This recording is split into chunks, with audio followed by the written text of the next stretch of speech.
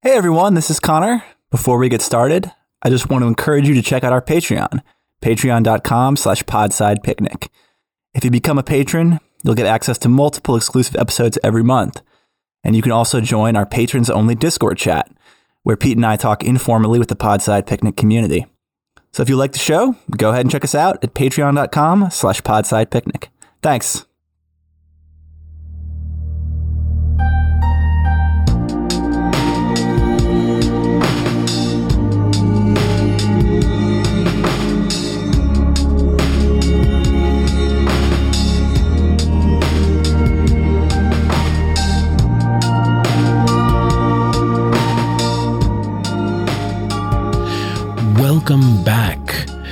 Welcome back, listeners.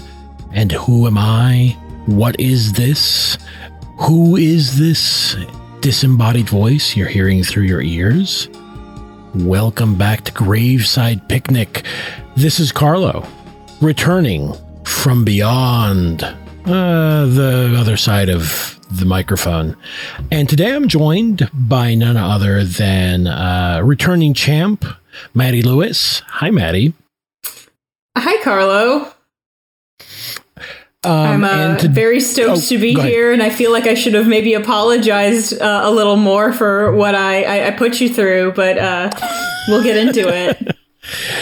Apologize for what? We can get into it, but honestly, like there's plenty to really enjoy here. And what we're going to be discussing today, folks, is some selected stories from Livia Llewellyn's collection Furnace. And Livia Llewellyn's been around for a long time, writing horror, if I'm not mistaken. But weirdly, I was just looking up her like Wikipedia page, and it doesn't look like she's got a lot of, like, weirdly does not seem to have a lot of sort of like nominations. I was sort of surprised by that, given the sort of the strength of the writing in this. She had been nominated for a Shirley Jackson Award and won a 2020 Edgar Allan Poe Award for Best Short Story, called One of These Nights. So weirdly, honestly, like after reading these, Maddie, I started looking, I was like, that seems weird. But I guess that's just the way it goes, right? She was a contender this year for the Stokers too, if I'm not mistaken. Yeah, I haven't looked at the Stokers for this year, but I would believe it. She should be. Yeah, I should say last year, like this coming year. Okay. Yeah. In any case, so I know that mutual friend and friend of the pod, Ty Black, had basically tipped you to Llewellyn's work, and you went out and got this collection. Am I misremembering that? Well, actually, he'd mentioned her work before, just kind of offhand, and it sounded interesting. But then we were, a bunch of us were in Providence for Providence Necronomicon, and we were at the Lovecraft Arts and Sciences bookstore, and it was just right there on the featured books, and I was like, oh, I've been meaning to read this. Ty says it's really good. So that was where I picked it up. Yeah. Okay. Well, that's great. Because I've never seen her in like a Barnes and Noble or anything like that, which is a shame. But yeah. It's weird that again, like given the strength of like the prose that she uses and whatnot in at least these three stories that we're going to discuss, which are going to be Yours is the Right to Begin, The Last Clean Bright Summer, and lastly, And Love Shall Have No Dominion. And I would argue that all three of them have just very good prose. I will say that I'm sorry, go ahead. Oh, I was saying, I was describing earlier to another friend of the pod what the writing was like, and the comparison I made was if Angela Carter dropped acid and wrote weird horror. And I stand by that. I think that's pretty accurate. I could see that. Yeah, I could see that because it definitely has like a certain ornateness to it. It's not. I mean, it's one of these things where if it went slightly more in that direction, it could be accused of being purple prose, but it is absolutely not. It really isn't. It's very straightforward language. Also, to your point, I think it's also very sensual. It has a lot of anxieties regarding, like a lot of the stories have this undercurrent of the anxieties of having a body and desiring things, and how that can get us into troubles. Yeah, very, very Carter as well. Yeah, it's very. I would say it is like very very bodily writing. There's a lot of like visceral detail to this. Like it gets into like guts and just like all sorts of gnarly shit, but in a really interesting and kind of beautiful way. Mm-hmm. It's very hashtag aesthetic, and I say that like not being super snarky. I mean, it is very aesthetic. It's a more sensory experience reading it than most writing that I read on the regular, and considering I actually actively seek out that kind of thing, like this is a high compliment because I read a lot that's in this sort of realm, and the last book to actually like set my brain on fire as much as this was when I read The Bloody Chamber for the first time. It was like kind of revelatory. I can see that. Yeah. Right. So, yeah, I mean, so do we want to just go in that order and just discuss the stories in the order? I think it's a good order to go in because it's the order that they are sequenced in the actual collection. And I also think they have a nice level of ascending fuck-uppedness from like pretty fucked up in Yours is the Right to Begin to like, and again, this is coming from someone who like actually actively looks for this kind of stuff, a story that has the most deeply fucked vibes that I've ever read maybe in my life. But it's like a top 3. It's a very strong contender. Yeah, it's wild because it is. It does. Like I came away reading this and going, "Wow, okay," but also it definitely has that feeling of. This is going to sound mean, but it's not. It feels like almost a fanfickiness of, that it resides within sort of like these parts of Dracula that were never written, but are sort of left. Oh, are you talking about the first story? Yeah. Mm-hmm. Yeah. Yeah. Okay. Sorry. I got kind of sidetracked there. Yeah. No. Mm-hmm. Yeah. I kind of, at first when I realized, oh, this is a Dracula, I was fully ready to be like, okay, I'm going to like this, but I have a feeling it's not going to be the strongest one in the collection. And I was fucking wrong. Honestly, it's just so well written. It can't be the worst in the collection because not that there's any that are like, this is one of those collections where there is not a worse story. There is only a least good story. And that will probably vary person to person. From the fact that it was it becomes very obvious. It mentions Mina in the first paragraph, and you're like, Mina, it's got to be Mina Harker. And Van Helsing shortly after. I was like, oh, everyone's done everything with Dracula. Really? Are we going here? But I was ready to, give it a shot because the prose is just incredible, and the story fucking slaps. It's really good. Mm-hmm. Yeah. It really does sort of capture a little bit of, like I said, like the unexamined corners of that story. And it's Stoker, like Mina Harker is not really well written because Stoker wasn't really interested in writing about his women characters very well, you know? But the tragic thing is she's still a more interesting character in the original novel written by Stoker, who didn't seem to really care about women one way or the other in 1897. And it still is a more interesting character, Mina is, in the original novel than in almost any adaptation of Dracula. It's kind of sad. Well, I mean, I think that if we can digress briefly, I think one of the interesting aspects, if I'm remembering correctly, is that Stoker does tie Mina in to the general themes of anxieties regarding modernity, right? Because Mina, she knows she's like knows all the shorthand, and she's like kind of like interested in gadgets and everything. She's basically the one typing up a lot of things.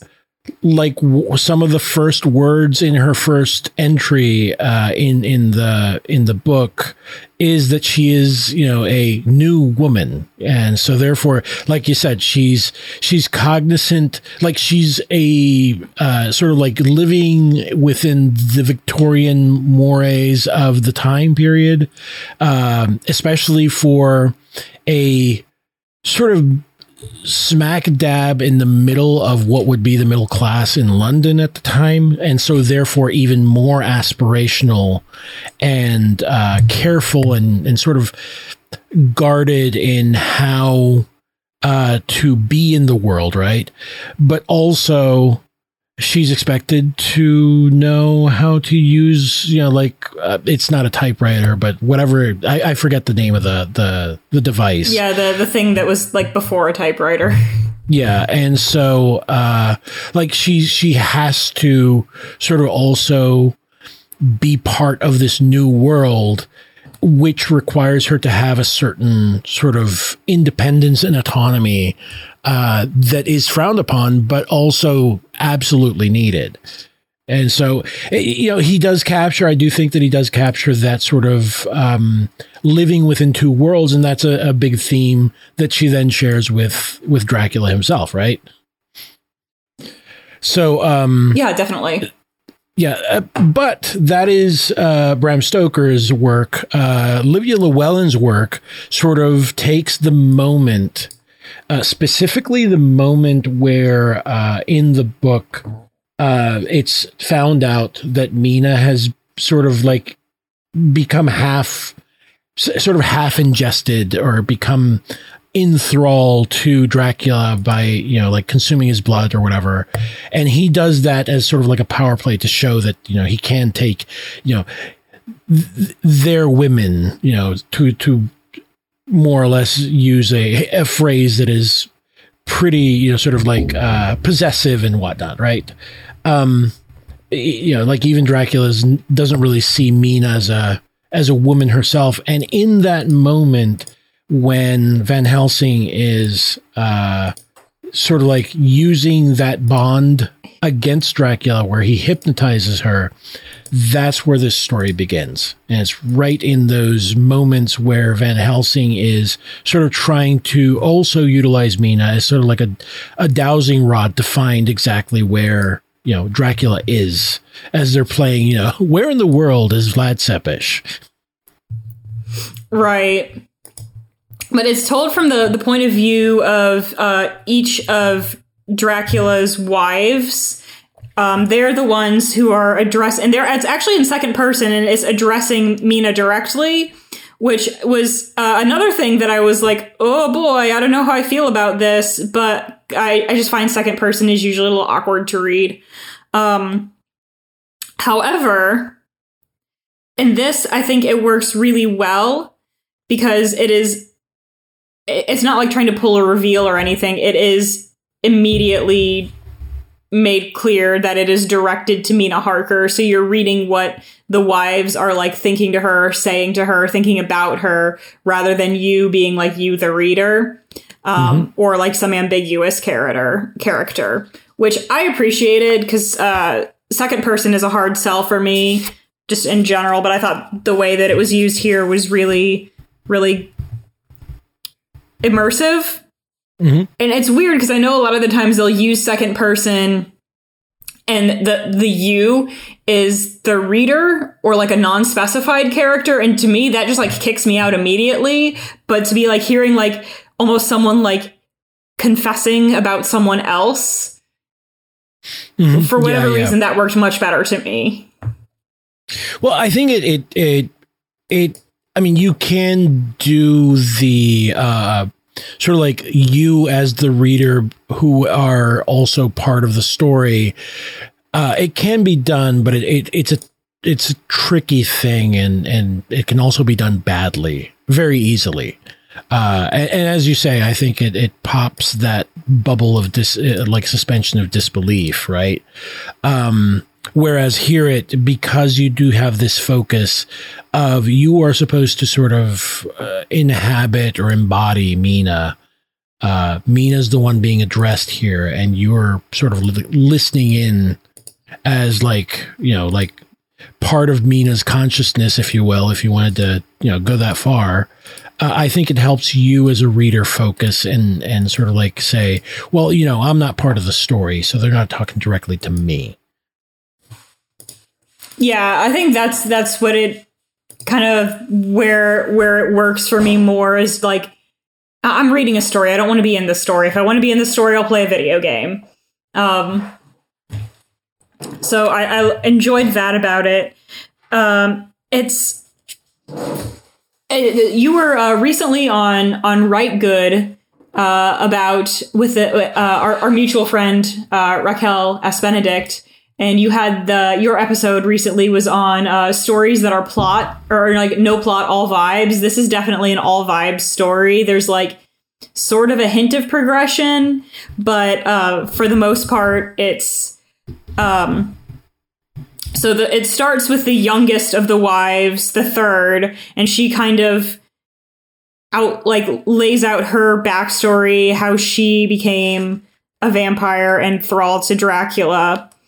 Then it moves to the second, and she doesn't talk about herself as much. She talks about Mina and like what the future as one of Dracula's brides would look like for Mina. And then you finally get to the first, and she's the oldest of the wives, talking again about how she found the first or the third, the youngest, and then how she found the second and kind of was the one really. So it's interesting because in this, she's the one to kind of turn the sisters, not Dracula. And it even says that at the end, it kind of reveals that she's the original first, not him. He's just usurped her and forgotten that that's what he's done. And he calls himself her master, but she's not. He's not, or she isn't. Yeah. And it ends with the oldest wife, like kind of beckoning towards Mina to come and like be with her, basically. Yeah. Yeah. Let me, I actually pulled up, because this was the part where it really got me, which is the third's sort of, a confession or I'm not even sure exactly what you'd call this, but she's sort of going over how she, like, before she was turned, like that's the summer where she was still alive. And I wanted to read this because it's really sort of like ominous and beautifully written. So let me see here. Hold on. So, okay. And above the ground, as the season ripened, we heard her silent song, and we came, too. Rumors of a mist, sparkling like crushed stained glass, swirling around dusky plums that couples stole and ate before they sunk into the grass, into each other, into the earth itself, their bodies found at daylight, hollowed and open-eyed, dry cavities packed with sticky stems and stones. Young girls from neighboring farmlands wandering down roads in the early hours of the morning, covered in beads of dew, pale and feverish, their shaking fingers scratching at wounded necks as they asked which way was home, the words dribbling out of their split lips in slow crimson waterfalls. Mothers sleepwalking newborn babes into the fields, leaving them under the fruit trees like offerings, only days later to awaken in horror, unable to remember what they had done. Circle of cats and dogs, bloodless, beheaded, and neatly arranged on the grounds of a local church cemetery. In the center of each circle, a pink newborn's hand placed upright, a cold supplication, a decaying plea. Yeah, that particular paragraph is kind of where it really made me set up too. It's the prose is very rich, but all of the imagery is so crisp and so clear. It's and just like absolutely haunting, and the kind of progression of this is one thing a lot of her stories do, like really expertly, is they'll progress from like kind of fucked up, but sort of innocuous. So like the young girls just kind of wandering around and have been bitten at their necks and like not quite sure where they are. Like that's ominous. That's not great, but it's not like the scariest thing ever. Then you go to the mothers leaving their babies under the trees and just like forgetting about it and not realizing it until days later. And then you figure what has become of the babies with the hands and the circle of cats and dogs. Just that kind of progression from like sort of uncanny to like full blown, like grotesque is really, really fascinating. And a lot of her stories do this in this collection is they'll start on kind of a, it's weird, but it's not like that weird. And then end to just something that's just like very grotesque, but still like a very compelling image at the same time.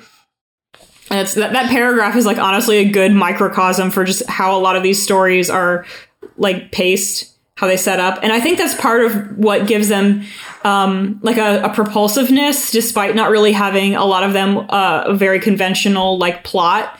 Like there's not like short stories are a little less bound, I think, by the more conventional plot structures anyway. But like, you're not going to find a lot of 3-act structures or like try-fail sequences or any of the sort of action-y, plotty stuff that you would find in a lot of other stories. It is very vibes driven, but the progression of the vibes from uncanny to just outwardly like grotesque and horrifying and still beautiful is really what carries the reader through a lot of these stories.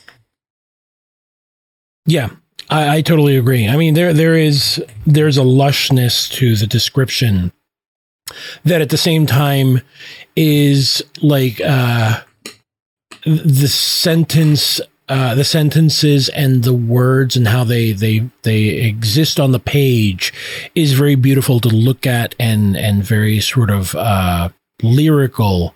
But what it's describing at times is just so bleak and awful that, you know, it really, even at a sentence level, can work because it does have that dissonance that's necessary for good horror to work, right? Where, you know, right, she's describing something that is like we were just, mentioning. It's sort of like structured in a way that goes from the uncanny to the grotesque, and each time it's more evocative imagery is used, and everything's described in a way that is very appealing, but also like what? Wait, what? Circles of headless dogs and cats. Yeah, in that sense, it evokes the same kind of feeling. Now, this might be somewhat surprising, I'm not a huge fan of the novel Dracula. I am a huge fan of the opening part with Harker in Dracula's castle, and after that, I kind of lose a bit of interest. Oh, so once you exit the vampire's castle, all interest is lost. Yeah, that's not a little all, but it like it's a little Mark Fisher. Maybe that is a little predictable, but no, I just feel like that's like the really strong, intense, and evocative part, and the rest of it is like so procedural. There are like parts that are really cool, but a lot of it's just like. Well, Van Helsing, I think that Mina fucking around and trying to figure out what's up, and I think the novel itself starts strongly, mainly because it is banking a lot on the sort of somewhat baked into the roots Orientalism of, you know, you've gone to a foreign country, there's a castle, it's obviously haunted. You know, that type of thing. And so therefore, you know, you're basically doing like a travelogue plus haunted house, which, I mean, honestly, that's a winner. That's a good combination. Yeah, it's a good combo. But what I was going to say, so the one particular part of Dracula that I think is like head and shoulders above any other scene or any other like segment of the rest of the story is where Harker is like accosted by Dracula's wives. And it has the same sense of being like, the way it's described is so repulsive, but also extremely sensual. So it has the same kind of repulsion attraction thing that this story has, takes it and like cranks it up into like to 11. Funny anecdote, I related to that scene. I bought, this little anthology that's excerpts from Victorian erotic writing that for whatever reason also included the that section of Dracula with the vampire wives and Harker. And I've read the whole thing at this point, and it's the least sexually explicit of them, but it is the hottest. Well, I think there's definitely it's one of these things where, I mean, maybe this is this is a little bit of Stoker's own anxieties regarding, you know, being forced to, you know, be with women, strange women. Yes, or women in general. You know, who knows? Given you know, like the sort of his very close friendship with Oscar Wilde. I mean, I don't remember if it's like already been. It's pretty clear that he may have been queer. He also had like fawning letters to Walt Whitman. Yeah, him and like every other poet at that time, just like they need to get in line, you know, queue up to speak to Walt. I don't get it. I'm not a Whitman fan. I don't know, man. It's fine. I never, it was never assigned to me, so I never really developed any type of connection to it. So. I mean, it seems nice, but I guess it was like, you know, straight up fire for whomever was, you know, his contemporaries. Anyway, so yeah, I think that the really interesting turns here are in Yours is the Right to Begin is in fact sort of like that layering in and slowly drawing back until we get to the first bride, who is the eldest and the first, superseding even, you know, supposedly Dracula himself. And she's the one that has been sort of sending her other two, proteges to send her messages first. So it is rather well done and sort of interesting in that sense that it sort of recontextualizes the events of Dracula and like the entire sort of like hierarchy of who's really in charge. Right, and it's interesting too because it does this without really making. It's not like a girl boss statement. There's just which is kind of like, you read this and you expect there's like, you would expect someone to make this twist and it's like, oh, I'm really the first. And that's like actually a cool girl boss thing, but like, it's really not. Yeah, she seems like the tone is very different. It's it's almost like a weariness. Like this has happened before, you know, that type of thing, where she's almost expected it to happen, but she's also sufficiently confident in her own power, you know, her own sphere of influence, that she doesn't feel this need to be girl bossy about it, if that makes sense. Yeah, well, I mean, she's been kind of brought low anyway as well, so she doesn't have kind of the power that she once did. But it's, yeah, there's a very like a resignation, like she doesn't have a lot in life really, because Dracula has made it such that they say in it,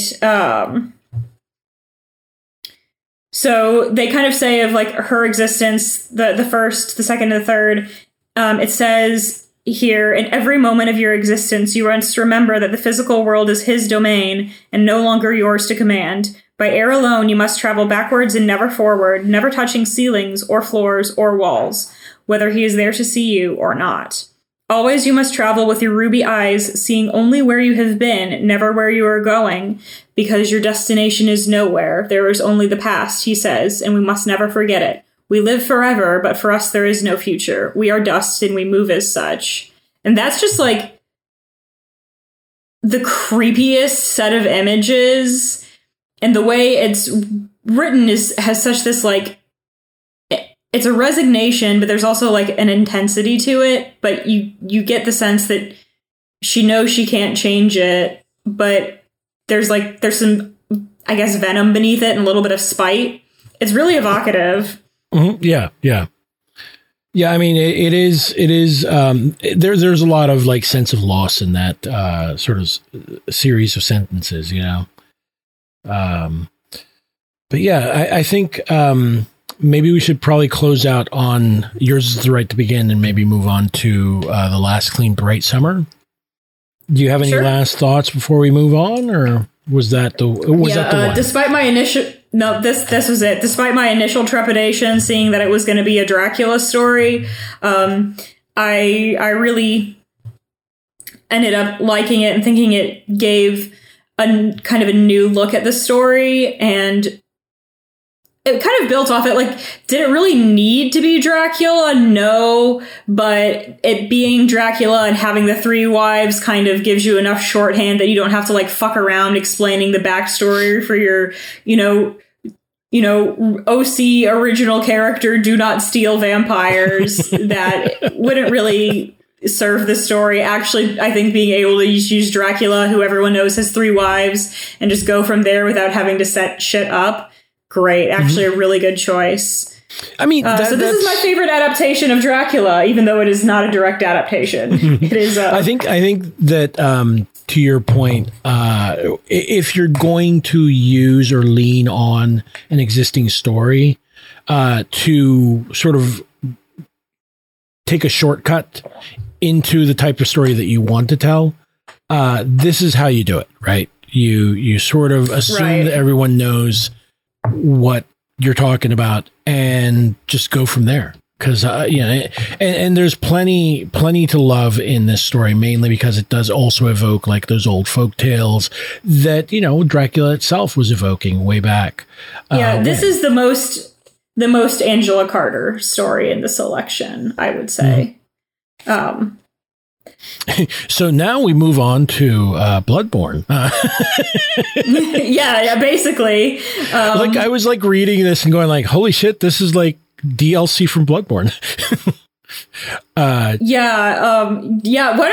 don't you detail that a little bit? Because I see, I didn't make the connection, but I also haven't played the game. I've just watched people play it here and there. So why don't you go and summarize this one? So this one's told in epistolary format.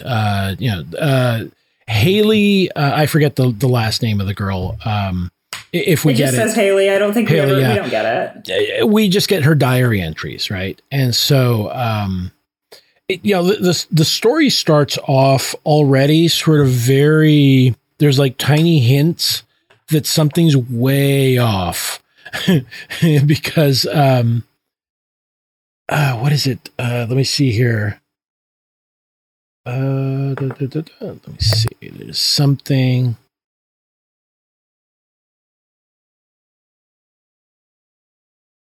Anyway, so Haley's detailing like, oh, this is like we're leaving town. We're gonna go sort of like, apparently they're moving to some place in the Pacific Northwest.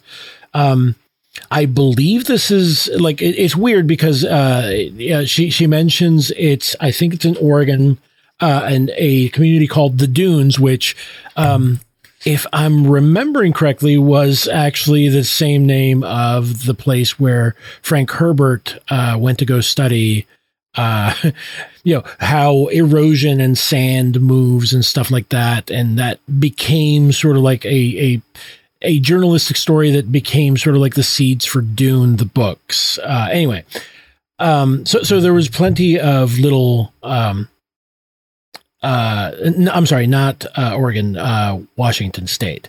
And so there's like that makes some things a little more interesting. I didn't know if that's the case. I didn't know that, and that's kind of I don't want to say Easter egg because that cheapens it, but kind of an interesting allusion. Yeah, right.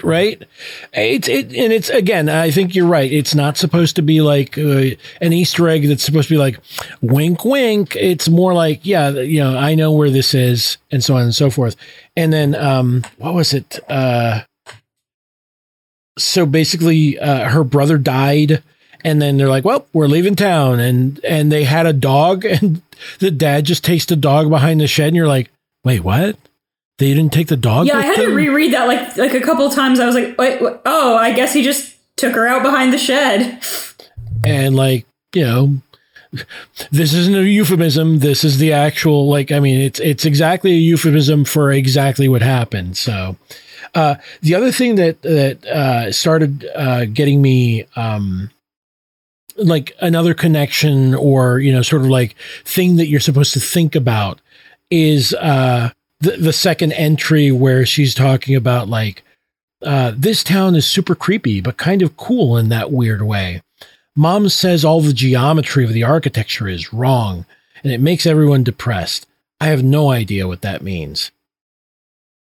So, it's funny because that's the way that a teenager would express or maybe someone more modern than H.P. Lovecraft would express what non-Euclidean geometry would look like, or something to that effect. That was something that kind of like pinged it too, but it's also not something that's like that far out of the ordinary, because we've all looked at like certain city skylines on a dreary day and thought like, oh, this is depressing. This is just awful. Well, I mean, even I think Alan Moore even has like a whole theory of like, what is it, psycho architecture or something like that, where basically the architecture of an area can sort of, because of the way it affects the psyche, can sort of become like, feel malicious or, against you as a person, that type of thing. So yeah, that's St. Louis in February. So anyway, as the story progresses, like things slowly get weirder and weirder, and like there's a giant, like there's a specific beach that they gather at, and there's a wall there that apparently I didn't catch it initially, but apparently they build that wall, and it's like really big, like it's tall, like it's easily like maybe a couple 100 feet up, that tall, and it's built by the men of these sort of string of towns that are sort of all interconnected here. And so there's like a weird beach that that the wall is overlooking this time around this summer, and with black sand, and the waves look like they're way far out, but there's something weird about them. Yeah, it's just very it starts ramping up some of the, like I think we'd mentioned before, like some of that uncanniness starts really edging into. Well, and you start pretty early getting into like stuff being like something's real fucked up. But the first part that was like, okay, like this is the world is more messed up than previously thought, was on, I guess, like the second page. She mentioned seeing two faceless men, naked except for black top hats with shimmery pale skin, all scales, I think, or maybe skin like an alligator. So these guys kind of show up a couple times, and that's the first obvious sign that like there's something supernatural going on. And then this one on the next page, that gives you a sign that there is something very actually fucked up that's happened to the world, but they don't say exactly what. Where it says someone at the restaurant they're stopping at says, summer's not over yet, and besides, in the fall I'm heading down to South America and taking my recipe with me. And then she was all, it's not South America anymore, you idiot. Who do you think is left down there who eats French toast? And she ran off into the bathroom. The cook grew super angry and quiet, and then my dad took him aside, probably to apologize and to tell him mom's all hormonal and everyone down in Obsidia will totally love his secret French toast. So something really messed up has happened. If South America is not South America anymore, it's Obsidia now, but they never, like, it's never specified what happened, if it was a political upheaval or a natural disaster, or they just all decided one day to call themselves Obsidia and change their name to something different. But that's the first part that really keys that not only are there like supernatural elements that are not normally in the world, but like something weird has happened to the world, like beyond the scope of just like introducing these weird alligator skin guys. Yeah. Like beyond that even. Well, so then it gets worse. Yeah. And the moment where I was like, okay, this is going to be bad, is when she has like like an entry, and it's like July 23rd, and then the next entry is like August 29th. I lost a whole month, and like she's got an arm in a cast, one of her arms is in a cast and whatnot, and you're like, the fuck, this is not good. Yeah, this and is it turns bad. out, it is not good. And actually, that moment, I do want to talk about it from a structural level, because I thought it was like kind of great with. So this is a journal, so the entries are not. They don't have to occur chronologically. They have to occur when Haley wrote them. Mm-hmm. So it allows her to do that, you know, July 23rd to August 29th, and then back to July 24th when Haley starts recounting what happened on that day. It lets you put that like real, like obvious foreshadowing that, hey, things are about to get buck. It lets Llewellyn do that in a very like signposty, blatant way, but it's still, because it's written in journal structure, still very elegant, and it kind of gets you a little more in the mindset of the character of Haley, because you're kind of recalling things as she recalls them. Mm-hmm. Yeah. Well, if you tried to do this is like a conventional narrative that didn't have the diary structure. If you tried to do this with like a flash forward or something, it would be like total ass. But because it has this journalistic structure, it works really good. Yeah, like a regular feels like narrative, believable. Like a regular narrative, it would feel forced, like you're trying to pull one over on the reader. And here, it makes perfect sense because, like you said, it's a journal. You know, and you're already sort of set up for the fact that, you know, a journal, like you said, it can go back and recount something that, you know, or you know, that happened had happened earlier. But you know, it was, you know, Haley might have been too embarrassed to mention, or you know, what have you. So anyway, here basically she notices that like. Some men knocked on the door, and Dad spoke with them for a few minutes, and then he changed into his black suit and left. Another thing here is that all the men now wear these black suits. It's almost like they all have the men all have a uniform. He's told us it's almost time to get a good night's sleep, and early tomorrow morning the men would come for us and the ceremony would begin. And so she freaked out a little, but Mom calmed me down when she poured us both a small glass of wine, my first ever. And then she got all teary-eyed again and gave a little speech about how everything was going to change and tomorrow I was going to become a woman. God, so embarrassing. And how she was so proud of me and that she knew no matter what happened, someday I'd be a wonderful mom. Lot to lay on a kid over their first glass of wine. It turns out that there's a reason for that. Yeah, they don't say exactly how old Haley is. I had her sort of pegged at like 16. Kind of squeaky. Yeah, like I was thinking, I'm like, so. I'm gonna assume like 16 or 17, maybe as old as 18, but like she's a teenager, definitely. Yeah. She definitely comes across as sort of like a teenager, like teenager selves. You know, like I remember my teenagers. You thought you knew everything. It's like, oh, roll your eyes at everything, but you do shit about shit. And sadly, Haley finds this out very, very, in a very bad way. So when she basically realizes that, you know, she's lost an entire month, she recounts exactly, you know, what happened in that time, right? So the next day, she has a cast on her arm, and she recounts that the next day they woke up.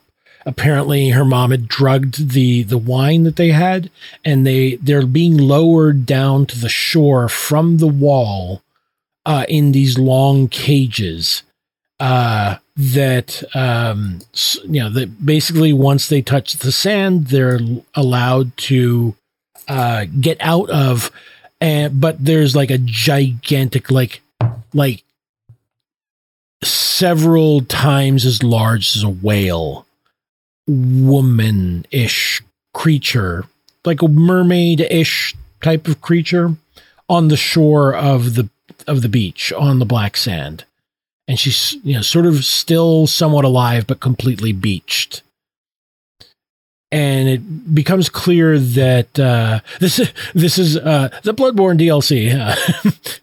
Yeah, it's the Bloodborne DLC. Mother Koss, or perhaps Cossum, is, you know, beached on the shore there, but apparently as the women are all sort of like let out of the cages, and the men are all sort of standing up on the wall watching this.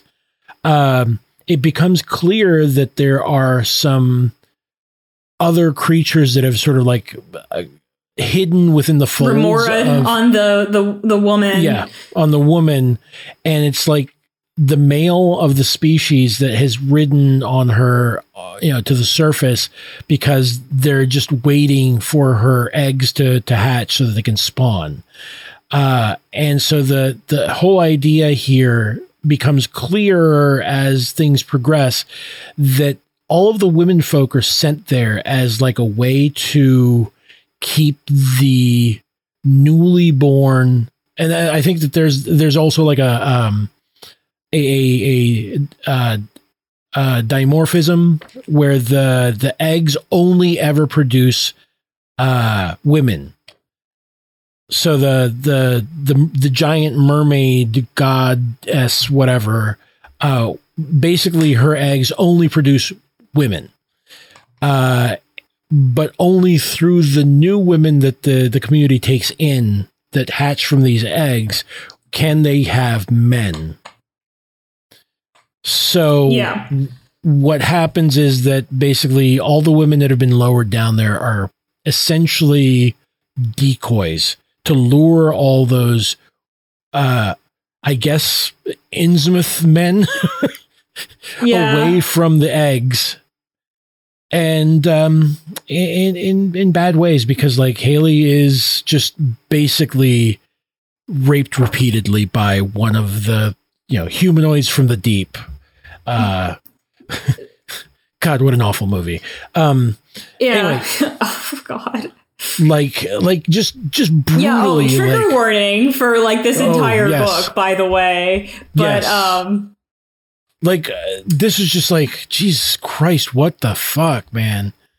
Like, it's bad. Yeah, this is the first time I read it, I didn't quite catch that the women were really just decoys, so they could take the eggs that would like hatch the.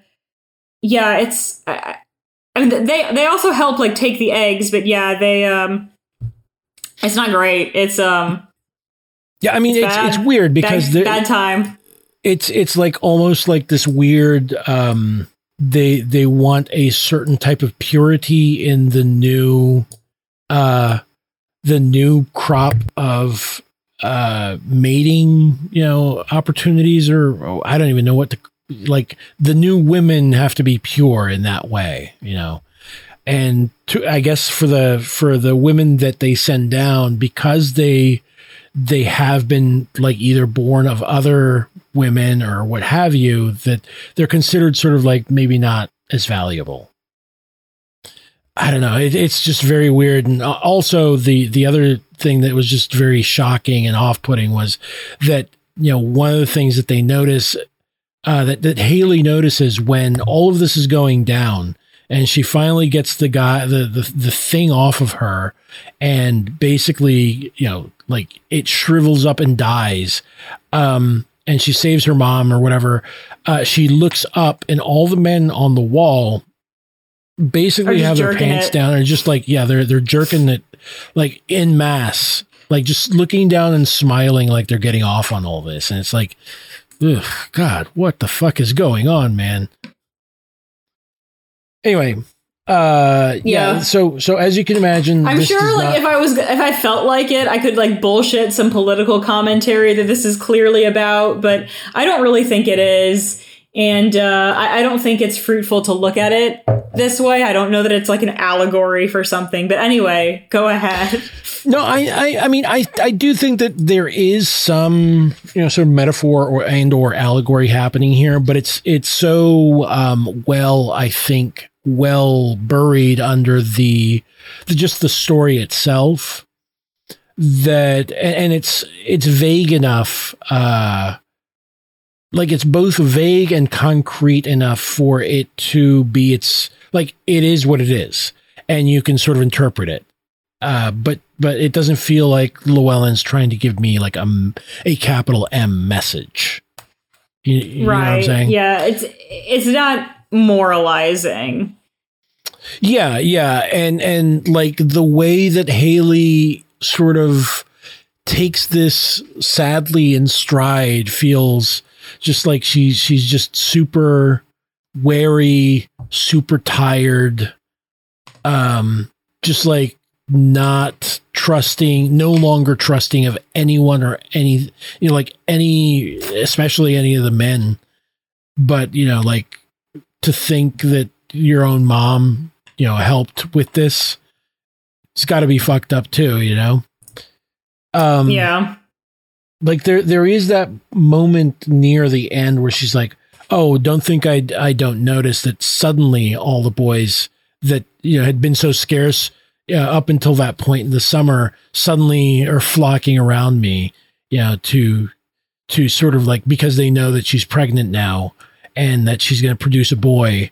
And, like even the person that she called her father, she's caught him like looking at her in certain ways, and she just like makes sure that she's not in a situation where he's ever alone with her ever again. Like that is so bleak. Yeah. I don't even know what to do with that. Like, and it makes perfect sense. That's the thing, right? Right. And the thing that was actually interesting about this story, I just got curious. Anytime I think a book will be divisive or people will have strong reactions to, which I don't know how you could read this book and not have some kind of strong reaction to, I go on Goodreads and see how long and how much punishment I could take, which is usually not a lot. And just go straight for those three stars. Well, those are usually boring. Oddly enough, the story that people mentioned liking the most was actually this one. And I think maybe it's just because it has a more like conventional narrative structure, like stuff happens. It has a stuff happens plot compared to a lot of the other ones. I can see that, yeah. And the language, since it's written like a teenager's journal, is more straightforward. Which I appreciated in this, because I don't think this story would have worked if she'd written it in the same kind of elevated register as, like, say, Yours is the Right to Begin or one of the other stories in the book. I think that was a wise choice to tone it down significantly. But I think that's probably why most people, that seemed to be the one that people reacted the most favorably to, which is also why I wanted to talk about it in particular. Because compared to a lot of the other stories, it is the most conventionally story shaped. Right. I do love how it ends, though. This is like one of the better lines in this story is right at the end, and she saves it for right at the end, which is, like the last paragraph more or less is, like basically she's saying that, everyone's keeping an eye on her because they know that she's going to give them a strong boy. And yeah, everyone wants a good catch, or maybe they're just pretending. Maybe they're keeping track of me like they were on the wall. Maybe they're afraid of what I'll do to them if their backs are turned. What I'll do to them like the wave of a hard ocean storm. Someday. And that's chef's kiss, honestly. Like, it's really good. I guess this is maybe kind of it's definitely a feminist statement in his story, but I don't think it beats you over the head with the interpretation. Yeah, but, I think it wisely lets you imagine what the revenge arc would look like, but does not give it to you. Which I feel is much more effective in this type of thing, right? You need to see what happened before you can sort of envision like even a revenge fantasy. Yeah. Anyway, any last thoughts for the last clean, bright summer? Also another banger. Definitely the most kind of conventional in terms of structure and language, so I think it's the easiest one to read. But yeah, I think Bloodborne is an apt comparison. If you like that kind of vibe, you will enjoy this one. It's a good one. Yeah, I agree. All right, so let's move on to And Love Shall Have No Dominion. So I fucking love this story. This is my favorite one in the collection. Interesting, because I think I'm going to confess that there are parts of this that are just inspired, but this, I don't know that I like this one very much, Maddie. I think this is the one that evades interpretation, even, because I'm not entirely sure exactly what's happening either. And it's structured and I love it, and it's great. I'm a grown adult. I'm not a little baby. I don't need the story to tell me what it means. Well, I think, I don't want to say that I needed it to tell me what it means. It's obvious that there is like some sort of something happening, like the same things happening over and over and over again. But it's also like weirdly structured at the beginning, like a Craigslist missed connections ad. Mm-hmm. But like, was it Craigslist hell? And you're like, yeah, what? It's Craigslist hell, district unknown, personals, misconnections, D4HF, which I assume is demon for human female. That would explain it. Yeah, date unknown. So I think almost all of these are some of these are not date unknown. A lot of them are date unknown. Some of them have particular dates. Saturday, October 23rd seems to be the... Yeah, I think that's that's the moment in time that the protagonist, or if you want to call them that, the demon of the story, it returns to, because it's I think that's when they meet the human female on the wreckage of the Catalan or whatever. Yeah. But so I guess, why don't you walk me through your sort of like the way that you approach this story, because I'm interested, given the fact that even though there, like I said, there are parts of this that are, you know, like inspired writing, I had difficulty sort of like piecing things together. Like, and it's tough because I understand also that it's supposed to be like they're returning and remaking and sort of revisiting this same moment in time, and perhaps even remaking that moment. So reproducing it every time that they return to that period in time. So it will end up being somewhat difficult for all the edges to fit together. But at the same time, it didn't feel, I don't know, I didn't feel super satisfied by sort of figuring that out either. And it was like, okay. Oh, I didn't even interpret it that way. I just let the vibes carry me. I did not try to interpret this story for a moment. Well, you know, I guess maybe that's my writer brain. That's always like at some level, it's always on, man. Always on. But so yeah, like, so you just sort of like went in and I interpreted it more as memories than any sort of back and forth necessarily. Just revisiting the memory and tweaking the memory, not actually changing anything in reality. At least that was how I kind of parsed that. I could be wrong, and maybe I'm just really stupid, which is within the realm of possibility. But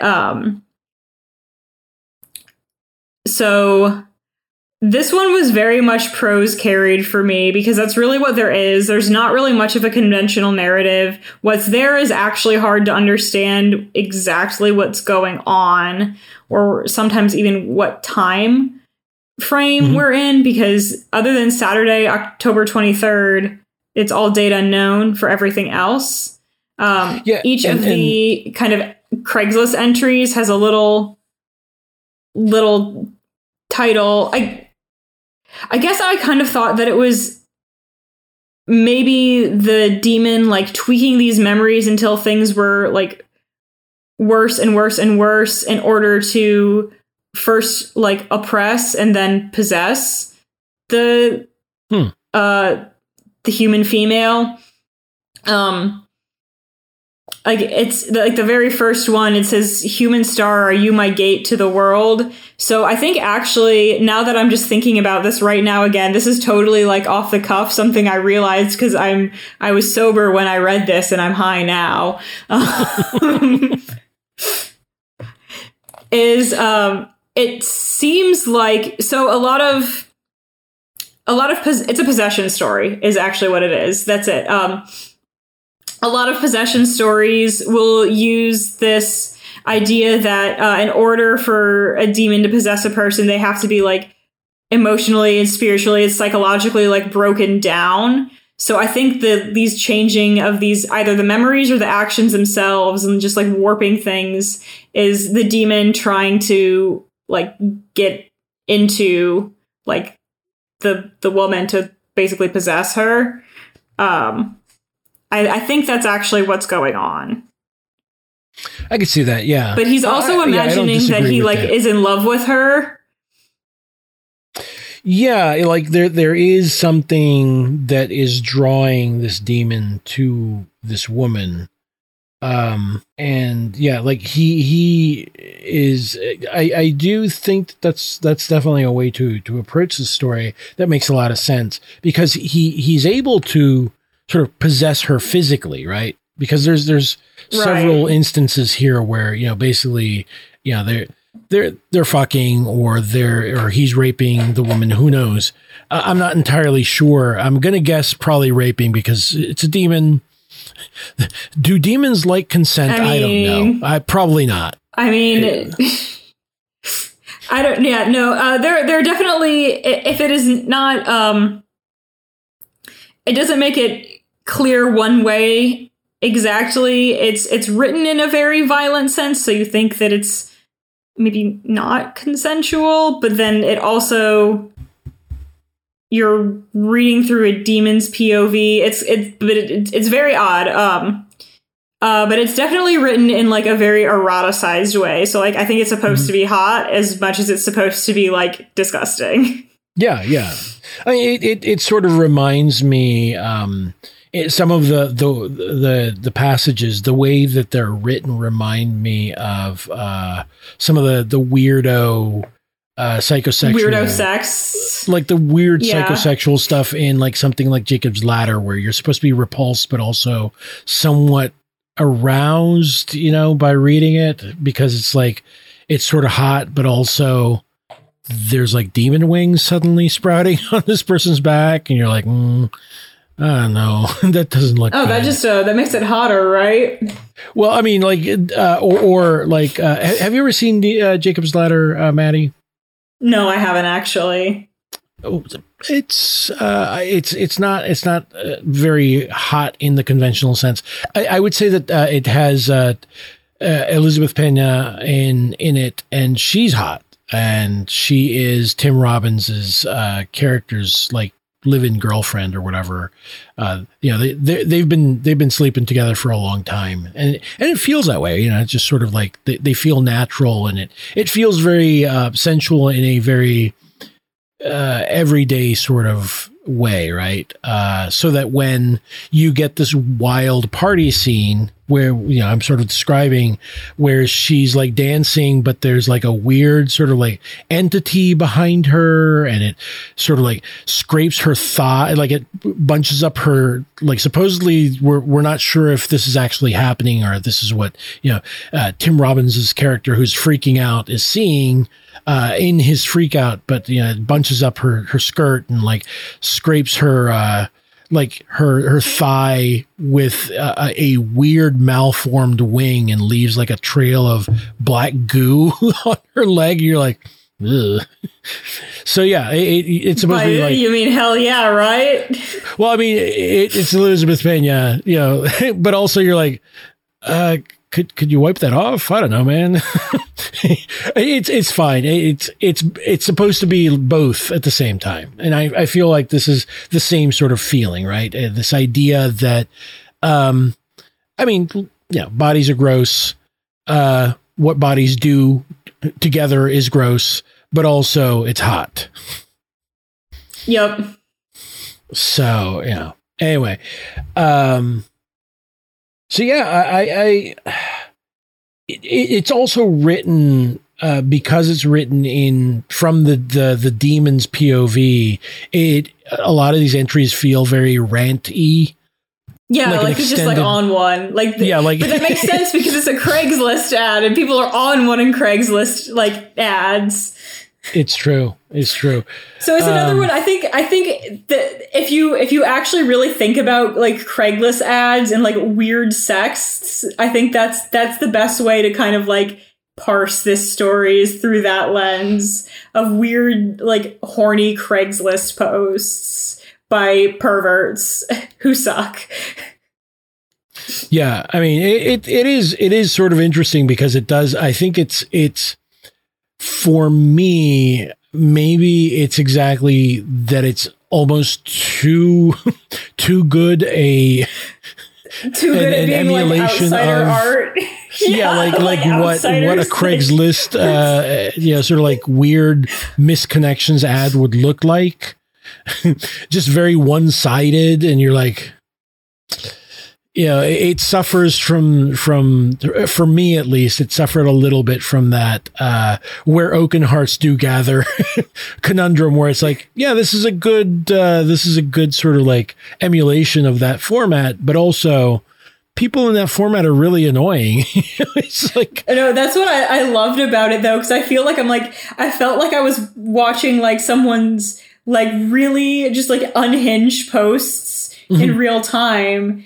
And it actually felt like unhinged posts, unlike the Oaken Hearts Do Gather posts, which were like not. No, they were not that normal polite. On the internet. They were they're a little too polite with each other. Yeah, no one's calling anyone else slurs or anything like that. It didn't work for me. This works for me a lot more. There are like weird capitalizations, parts where it's like the demon seems to have just like key smashed a little bit. Mm-hmm. Yep. It's so good. I fucking love it.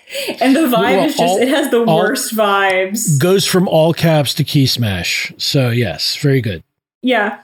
It is plot. I don't know. I don't fucking know what the plot of this story is. Vibes, extreme, and they're fucked. They're fucked vibes. This story, like, I lost it when I first read this story. I felt like my brain was melting, but like in a good way. And it is actually my favorite in the collection, just in terms of having that effect on me. Maybe it makes more sense if you're the type of person who will also scroll like worst of Craigslist, because the schadenfreude of seeing like people absolutely like losing their shit posting like kind of makes you feel better. I don't know. It did something for me, and I wanted to see what it would do for you, because I was like, Carlo is either gonna like absolutely hate me or just be very confused. I didn't think you were gonna like it, to be honest. No, but I had to talk about it. I'm actually sort of glad that I read it, because I do think that this is the type of thing that once you figure the joke out or the context out, it like rereadings will reward you, right? But that first read was just. It was just a little rough for me, because I was like, okay, what's going on? And there's so much thrown at you. And, like it's one of these things where I wasn't entirely sure if I'm supposed to, sort of like, construct what is happening, from what, like the many different signals that I'm being given, by Llewellyn in the writing. Or if I'm just simply supposed to accept and sort of like roll with it.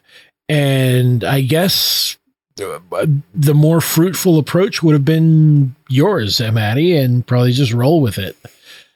But then again, sometimes I just can't let go of that writer brain. Just can't let go. But yeah, like I do think that upon rereading, this might be a lot more fun to sort of just like pick apart and see why the things that did work for me worked, and why other things did not.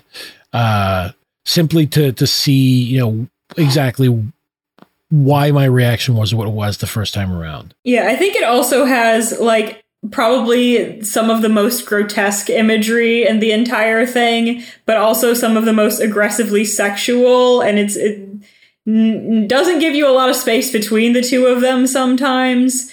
And Llewellyn, also God bless her, is not afraid to just use 4-letter C words for anatomy, and thank God, because everything else just annoys me, honestly.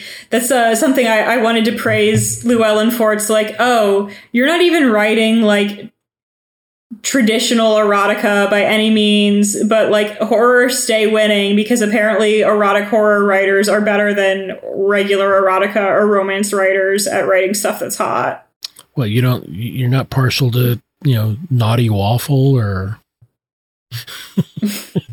Mafia Dons. I don't know. I'm not. But yeah, anyway, do we have any last thoughts on what is the name of this? And Love Shall Have No Dominion. Oh yeah, and Love Shall Have No Dominion. Sorry, I thought you were talking about the entire collection. Yeah, Unleavened Chocolate. And, no, it's just one. I think anyone that reads it, either they will vibe with it or they will hate it. And maybe some people will be like, I hate it, but I'll give it a chance again and like it later. And others will be like, no, this is just like not it. But to me, it was very much it. It was fire. And I think it is my favorite in the collection. Interesting. All right. Yeah, especially because it's probably the one that you would think, like just by premise, would be the one that I would be least into. Because normally anything this online would not do it for me. But something about how just like aggressive it was really captured me. Just the aggro the aggro short story in the collection. Yeah, it's the one that's like, it's the guy that comes up and is like, fight me, like really amped, clearly on something. That's this story. It's the meth head who wants to scrap, and I love it. Excellent. All right, so I guess we should probably start wrapping up, and I guess any last thoughts in general? I mean, apart from go check out Leviola Llewellyn's stuff. Go check out Furnace. Yeah, it's a rather slim collection. It's not a very thick collection. Most of the stories are actually on the shorter side as well, but definitely they really slap. You get a bunch of different flavors of very, very bizarre horror and erotica, because the stories kind of range between pure horror. There's a couple of those that they're just horror stories.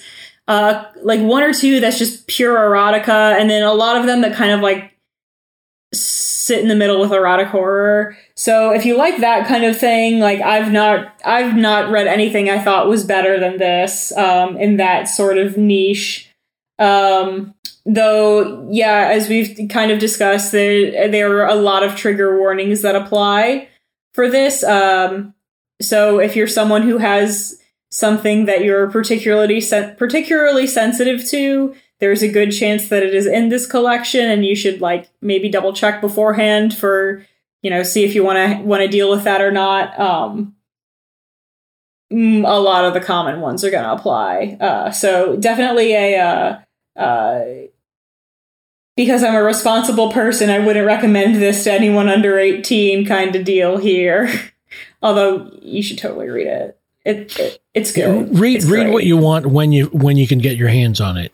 But yeah, like honestly, but yeah, like I'll say that that I really enjoyed reading these different stories. I think that there's a little bit of everything for different people in these three stories.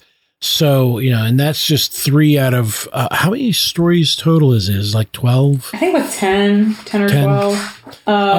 Hold on. 14. There's 14 stories actually. Okay. I mean, still, like, this is just 3 stories out of 14, and they have like a nice range to them, I feel. So I do think that it's worth people's while to go check her writing out for some of the reasons that we've already discussed. But, generally speaking, simply she's just very good. Like her prose is immaculate. It's like on a sentence to sentence level, I think it's very good. In any case, I do want to thank you for sort of like prodding me to read these, Maddie. Yeah, I'll recommend this on forward to other people who dig horror, including our listeners out there. Maddie, did you want to talk a little bit about is the pod hand still on hiatus, or are you guys planning on? Yeah, we're trying to figure that out. I'm not going to speak on that, but yeah, eventually, hopefully, we should be returning. And the Pod Hand is the podcast I co-host with J.R. Bolt and Kay Halloran about Berserk. currently on hiatus. Yes. Well, I mean, there are the 2 episodes that are out there, and there's 4. There's 4 of them. Well, there you go. I stand corrected. 4 episodes already in the can that you can listen to about the late great Kentaro Miura's masterwork, Berserk, and go listen to those and you know, perhaps clamor a little bit more online about when the next one's coming out. No, don't do that. Don't do that. Oh, it might actually. I wouldn't mind. You can also find me at Devil's Doorbell _ on Twitter if you want to see my tweets. They're mostly stupid, but you might find something of interest there. And if you would like to read my original fiction, you can download. I have 3 stories on my itch.io store, which is Devil's Doorbell .itch.io. And you can download those for free or toss me $1 if you want. Excellent. All right. Well, thanks again for coming on and discussing these with me, and for giving me an excuse to read a little bit more of Llewellyn's work. And obviously we'll keep in touch. I'm guessing you'll be back soon. I hope so. It's always a delight. Well, if anything, we definitely have an open seat for you at the next Nebula and or Hugo predictions episode, but that's a ways away. In any case, folks, thanks for listening in. Go check out Livia Llewellyn's work, specifically Furnace. Check out the 3 stories that we discussed today. But I also want to thank you for listening in, and we'll catch you next time here at Graveside.